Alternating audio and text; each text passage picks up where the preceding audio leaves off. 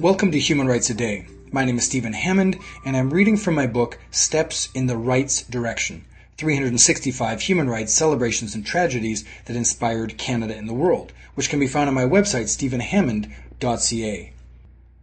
On February the 6th, 1921, Jehovah's Witness crusader Laurier Samour was born in Gatineau, Quebec. In 1940, two countries had banned the Jehovah's Witness religion, Nazi Germany and Canada. The man who relentlessly fought the oppression of his religion was Laurier Samour, born in Gatineau, Quebec on February 6, 1921, one of 14 children.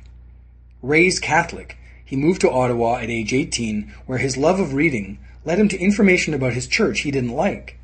While in Ottawa, he discovered that one of his brothers was in prison for being a member of a banned organization, the Jehovah's Witnesses.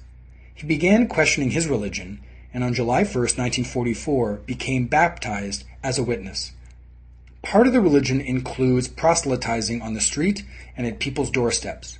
However, in the 1940s, fearing a threat to the Catholic Church, Quebec Premier Maurice Duplessis declared, quote, "a war without mercy against the witnesses of Jehovah." Quebec City did its part with a bylaw requiring the police chief's permission to hand out pamphlets.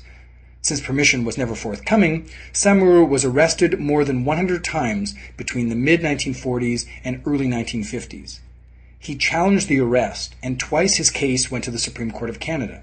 In 1947, the Supreme Court said the case was out of its jurisdiction, yet in 1953 ruled in Samour's favor, saying the bylaw infringed on his religious freedoms. In 1949, Samour married Yvette Ouellette. They chose not to have children, so they could devote their time to missionary work, which they did with extensive travel across Canada. Samour died on March 22, 2007, in Grimsby, Ontario. That was February the 6th, 1921. If you'd like to hear a human rights story each day, be sure to click on the subscribe button. I'll tell you another story tomorrow, and for more information on human rights, go to my website, stephenhammond.ca.